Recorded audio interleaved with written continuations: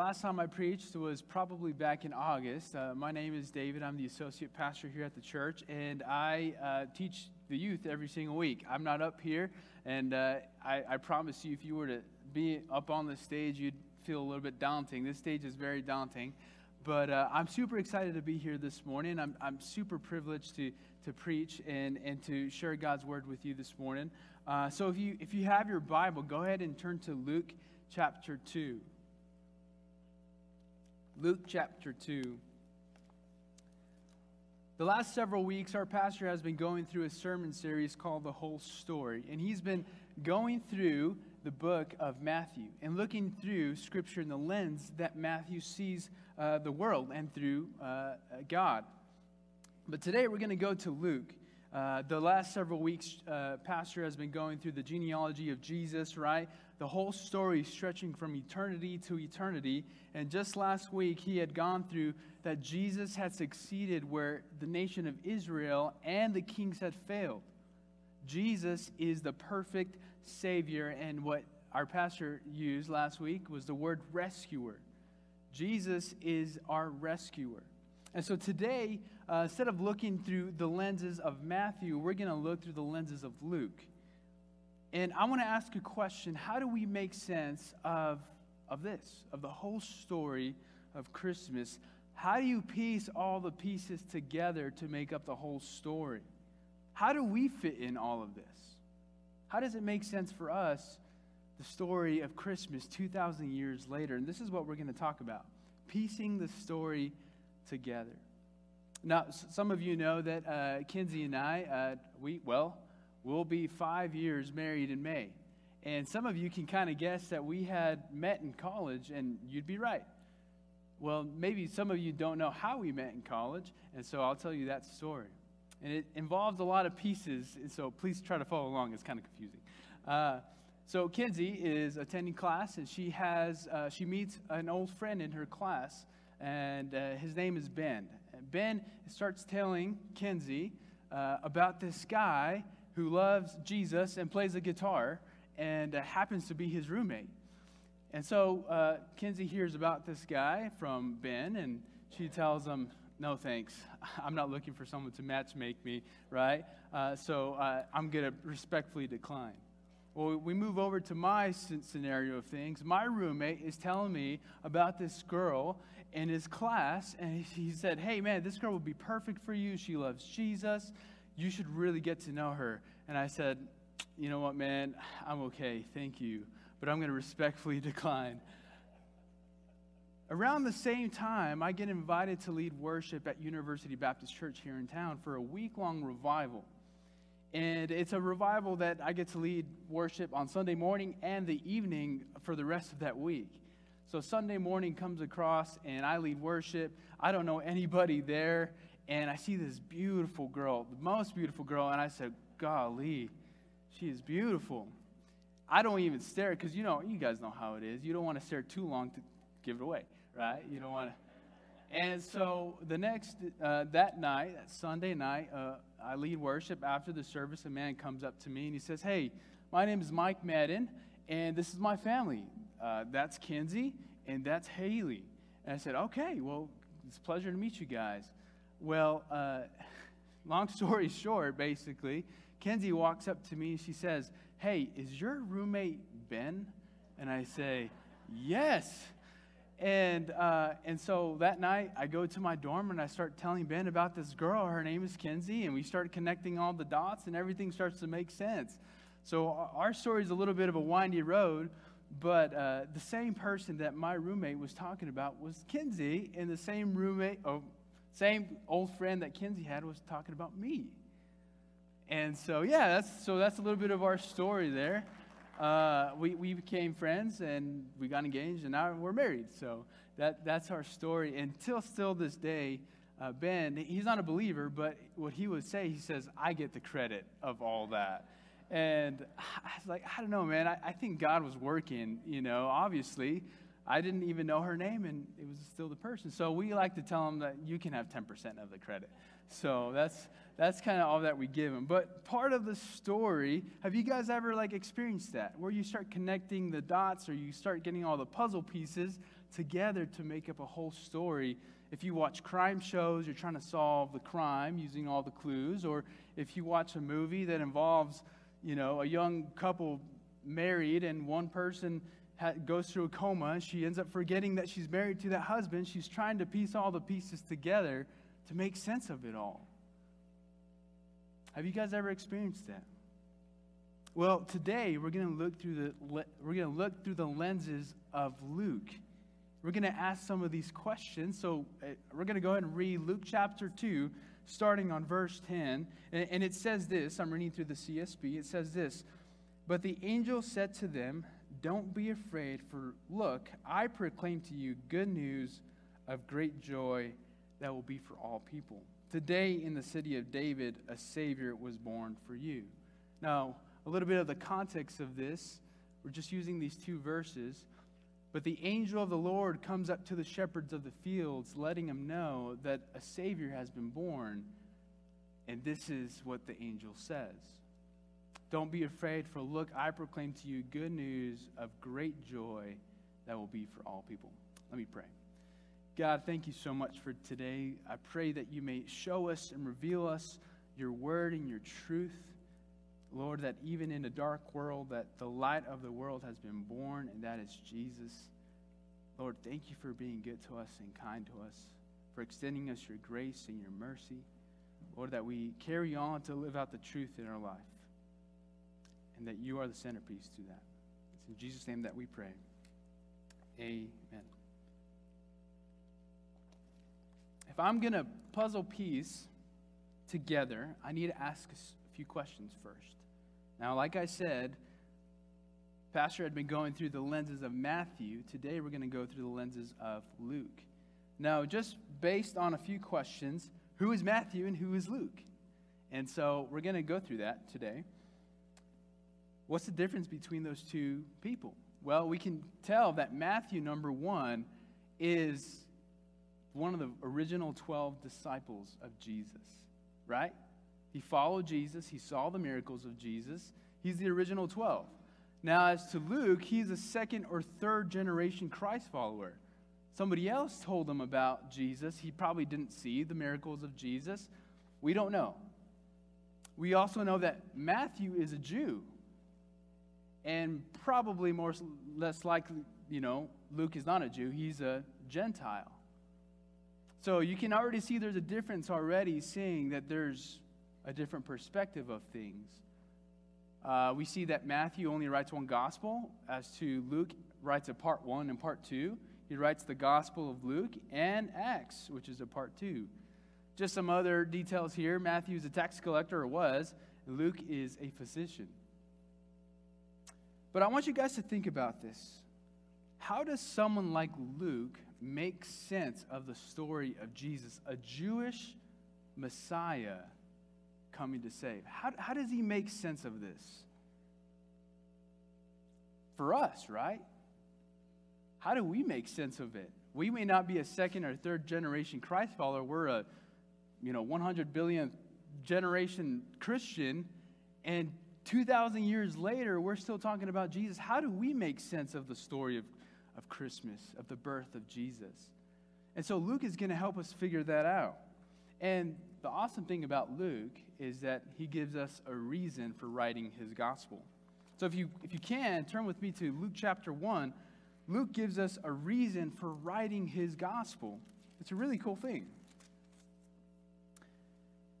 And it says this, that many have undertaken to compile a narrative about the events that have been fulfilled among us, just as the original eyewitnesses and servants of the word handed them down to us. So it also seemed good to me, since I carefully investigated everything from the very first, to write to you in an orderly sequence, most honorable Theophilus, so that you may know the certainty of the things about which you have been instructed. Luke gives us a reason for writing his gospel. It's a beautiful thing. He says, man, there's been few people that have compiled these things, but just as the original eyewitnesses, those stories have been handed down to us. Verse 3, so it had been good to me since I have carefully investigated everything from the very first to you, to write to you in an orderly sequence, so that you may know the certainty of the things which have been instructed to you. So us, 2,000 years later, as Gentiles, more or less, he's written this gospel for us to tell us that the story of Christmas is not just for the Jewish people, but it's for the whole world. As we can see that this is good news that causes great joy for all people. So how does this play out? One of the things that I noticed here, some translations have it different, but on your bulletin, I went ahead and bolded those words. Verse 2, it says, just as the original eyewitnesses. That the original, that word is in the CSB Bible. If you have an NIV or something, ESV, it may say the word beginning. That word there is the word arche in Greek. And what it's referring to is a historical timeline or chronological order of things. You go on to verse 3, and it says, I've carefully investigated everything from the very first. So you have to ask, is he meaning the same thing? Well, that very first also could be translated as beginning, or the very first, as my translation says, is the Greek word anothen, which means from above or on top. Today we would understand that as a bird's eye view of things. So if we look at Luke's intention of things, Luke is trying to tell us that he's not only looked at things in the chronological order of things since the time of Jesus' ministry and from the very beginning, but now he's looking at it at a bird's eye view of the whole story. How do we get pieces of the puzzle to understand the whole picture? Well, Luke is trying to take us back to the beginning. Sounds familiar? So how does the whole story play out? If we're going to piece together, we need to follow Luke's intentions of things. So if you have your Bible, turn to Genesis chapter 1. We're going to kind of camp out there for just a little bit. But I want us to see that Luke is trying to take his readers to the beginning to understand a few things. As a Gentile, how do you make sense of the birth of Jesus Christ, a Jewish Messiah and Savior and King? How does that make sense for us that aren't Jewish? So chapter 1 on verse 26, we're going to start there. I think that Luke, so for some part, wants to take us back to this verse. Chapter 1, verse 26 says, Then God said, Let us make man in our image according to our likeness. They will rule the fish of the sea, the birds of the sky, the livestock, and the whole earth, and the creatures that crawl on that earth. Most of you may know this verse, that God created us in his image and his likeness. And it's a beautiful picture because it tells us our identity, or our first original God's intent of the design of humanity, that we were to be made in his image and in his likeness. So what does that mean? In his image, God, Elohim, right? The creator God, that was the biggest thing that people know God. He created the whole world. He created things. He had dominion. He had rulership of things, and he had it in order. He created good things. And so to be made in the image of God, what that refers to is dominion, rulership, royalty, that we've been made into the image of God. You can see that it says that they will rule the fish of the sea. God has given us dominion over the earth, and that is one way that we get to reflect God. But it says in his likeness, who God is, his attributes, reflecting his attributes of love, of goodness, truth, and peace, all in the earth. So what is this saying? That humanity will extend God's kingdom of love, of truth, of goodness, and peace. That was what we were designed to be made in God's image and his likeness. But what do we see in the story? How many of us know the story of the fall of man? We know that the disobedience of Adam and Eve, they eat the fruit. And it's a story of just sadness. that now they've been eternally separated from God. And God comes into the Garden of Eden asking, where are you? Where do we find in the story that Adam and Eve are ashamed and they're guilty? And that was the first birth of brokenness, that they had sinned against God. And that I think that Luke is trying to take us back to the beginning to understand our situation. Paul explains this in Romans chapter 5, starting on verse 12, that it says, therefore, just as sin entered the world through one man, and death through sin, in this way death spread to all people, because all have sinned. Because Adam sinned, Adam and Eve sinned, now the whole world has sinned. We've been tainted and guilty by this sin, this brokenness. Still in that chapter, Paul writes, for if by one man's trespass the many died, how much more have the grace of God and the gift which comes through the grace of the one man, Jesus Christ, overflowed to the many? For just as through one man's disobedience the many were made sinners, so also through one man's obedience the many will be made righteous.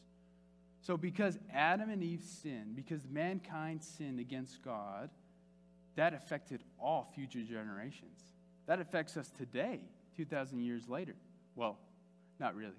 But Adam and Eve sinned, and therefore it affects all people. In the same way, Christ died, and he was made righteous. And because he is Christ, he extended that grace and truth and righteousness to all people. If you can show that next slide there.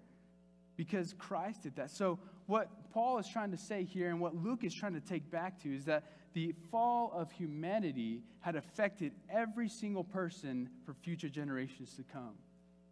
But Jesus comes into the picture and he says, because Jesus' obedience, everybody has been made righteous.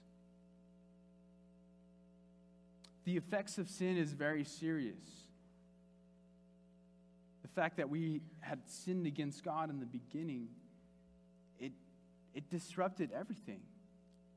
Our image, what we were meant to do. C.S. Lewis puts it this way, that sin, he describes sin as sort of like corruption, a good thing turned into bad, a beautiful thing turned ugly, of this distortion image of twisting the truth. You have a little bit of truth and it twists it, and it disrupts God's image of things. And so we were made to be in relationship with God, but because of sin, now we're separated from God. We were made to be image bearers and rule the earth, and now the world rules us. We've been a slave to it. We were made to be in God's likeness, and now we do the opposite. Now we're broken. Instead of loving, we hate. Instead of doing good, we do evil. Instead of telling the truth, we lie. We do quite the opposite. So Luke is trying to paint a picture here of our first downfall as humanity, our need for a Savior. That this Savior is going to be for all.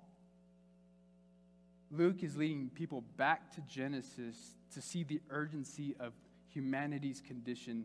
He wants us to piece together and answer why the birth of Jesus Christ matters to Gentiles. But we know that the story doesn't stop there. There's a promise. Flip over a few pages to Luke chapter 3, starting on verse 13.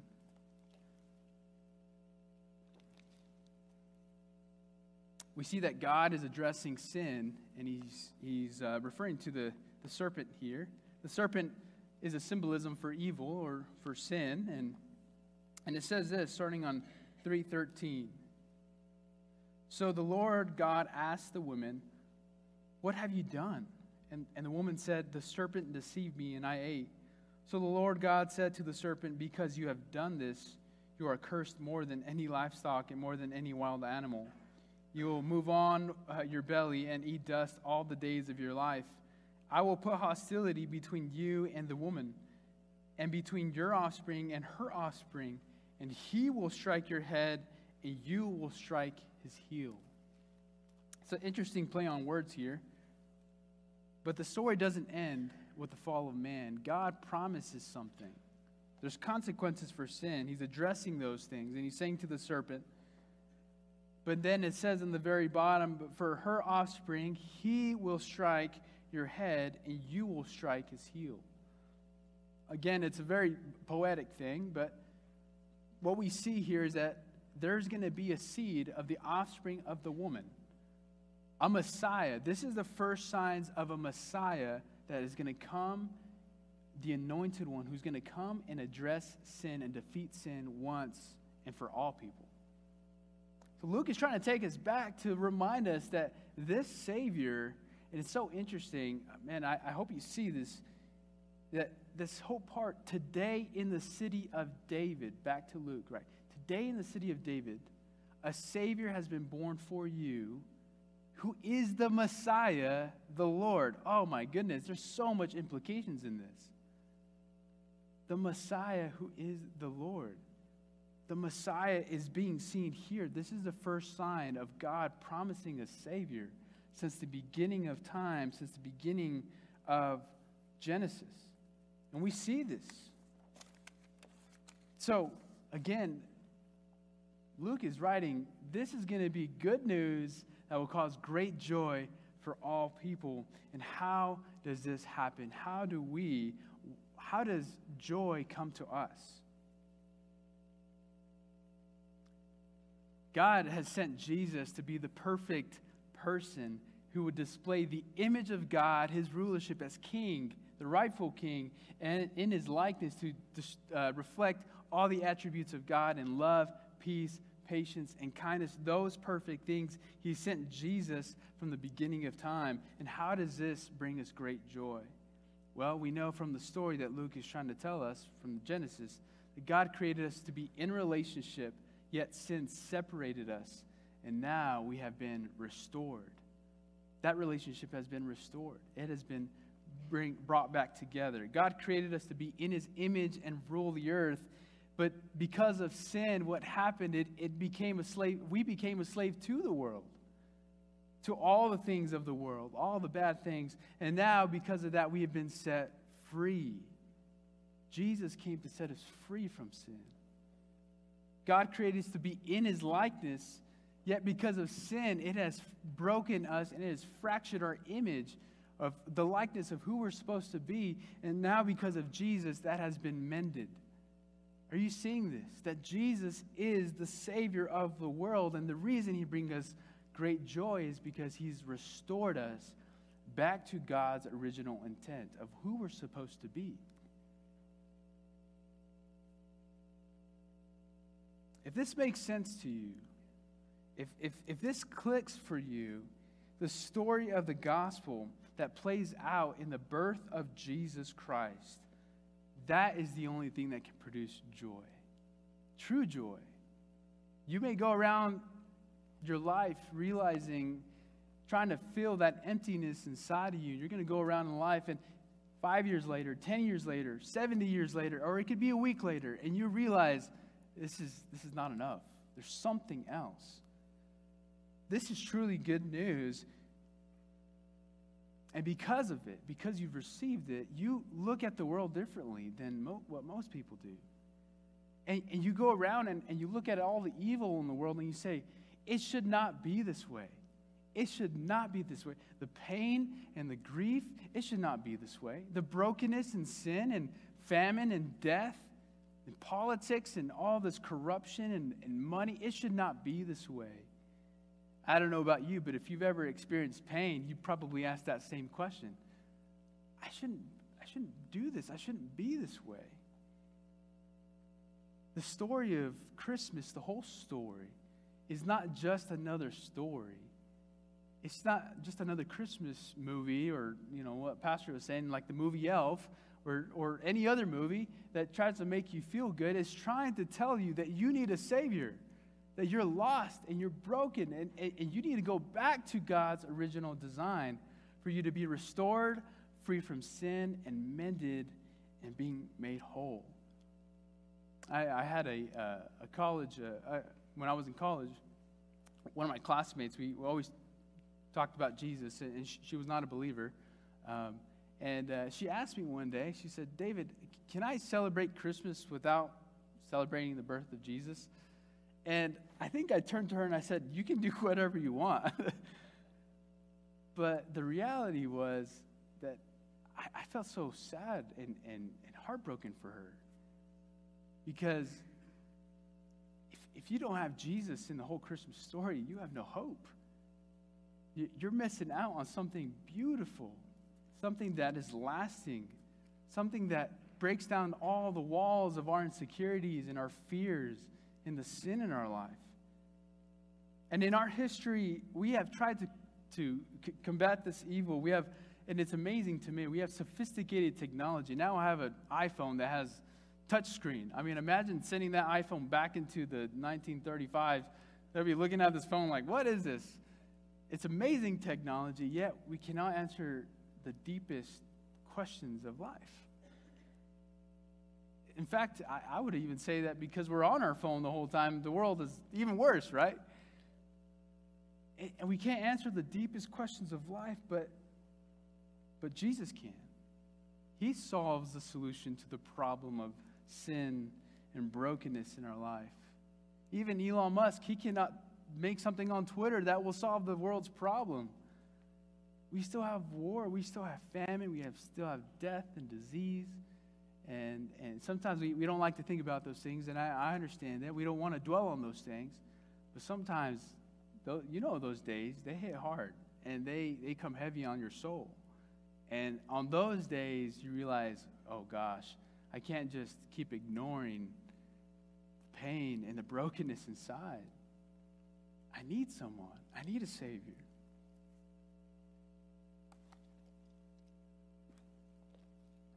In Luke's time, it's a really interesting thing. They also try to combat this evil.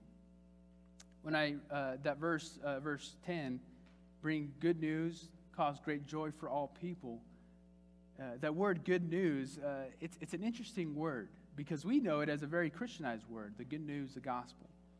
But in that time, it was political in nature.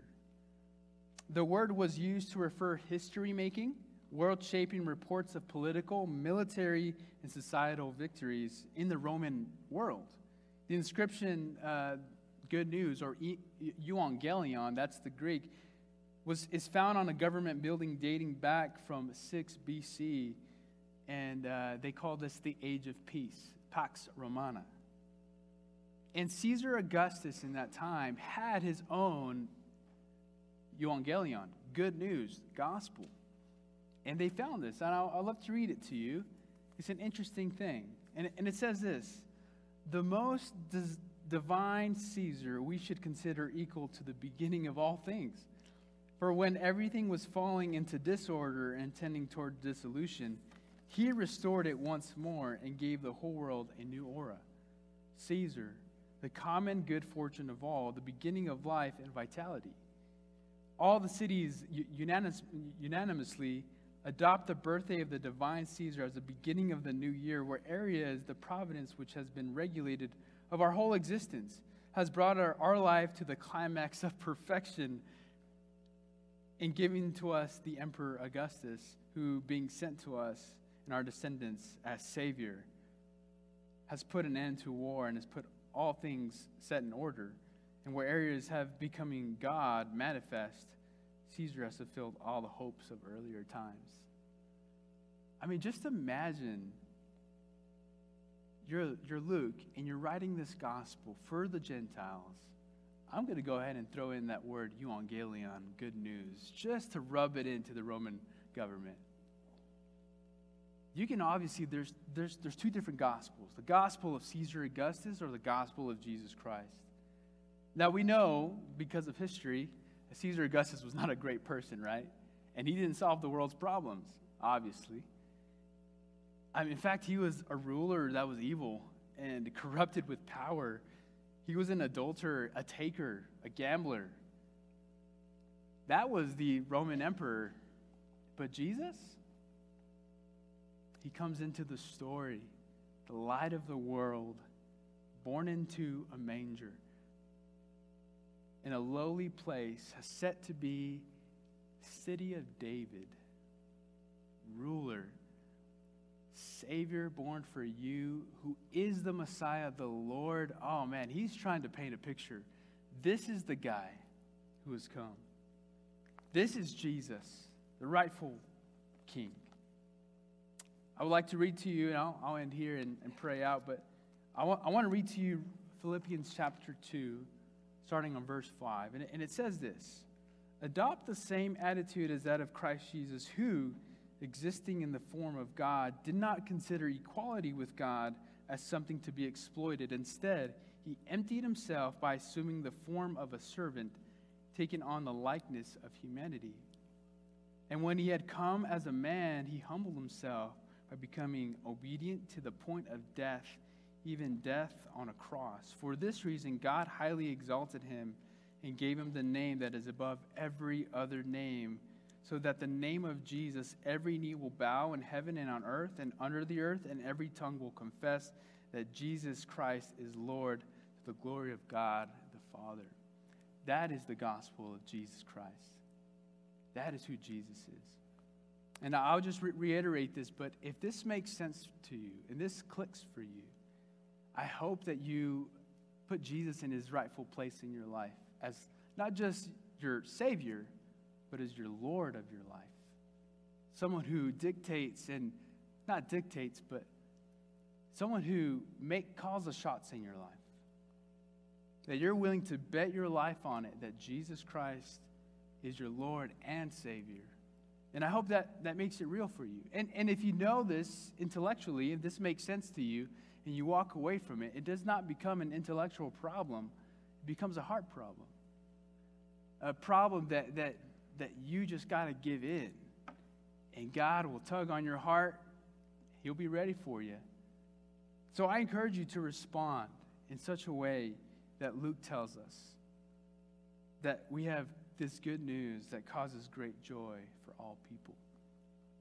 Let me pray. God, thank you so much for who you are. Thank you for revealing your characteristics, your Son, Jesus, that he has come into the world and he has set us free from the bondage of sin and brokenness. And through him, Lord, that we may be made new. And in this time of Christmas, Lord, I pray that we may understand the implications of those things. That Jesus, you are the hope. That we don't have to go around looking for it, Lord. You are it. You're the hope. You're the light of the world. And Lord, we are lost and we are desperately needing a Savior to find us. So, Lord, I pray that may be real for people in this room, for myself. We may trust you as Savior, Messiah, and Lord. It's in Christ's name that we pray. Amen.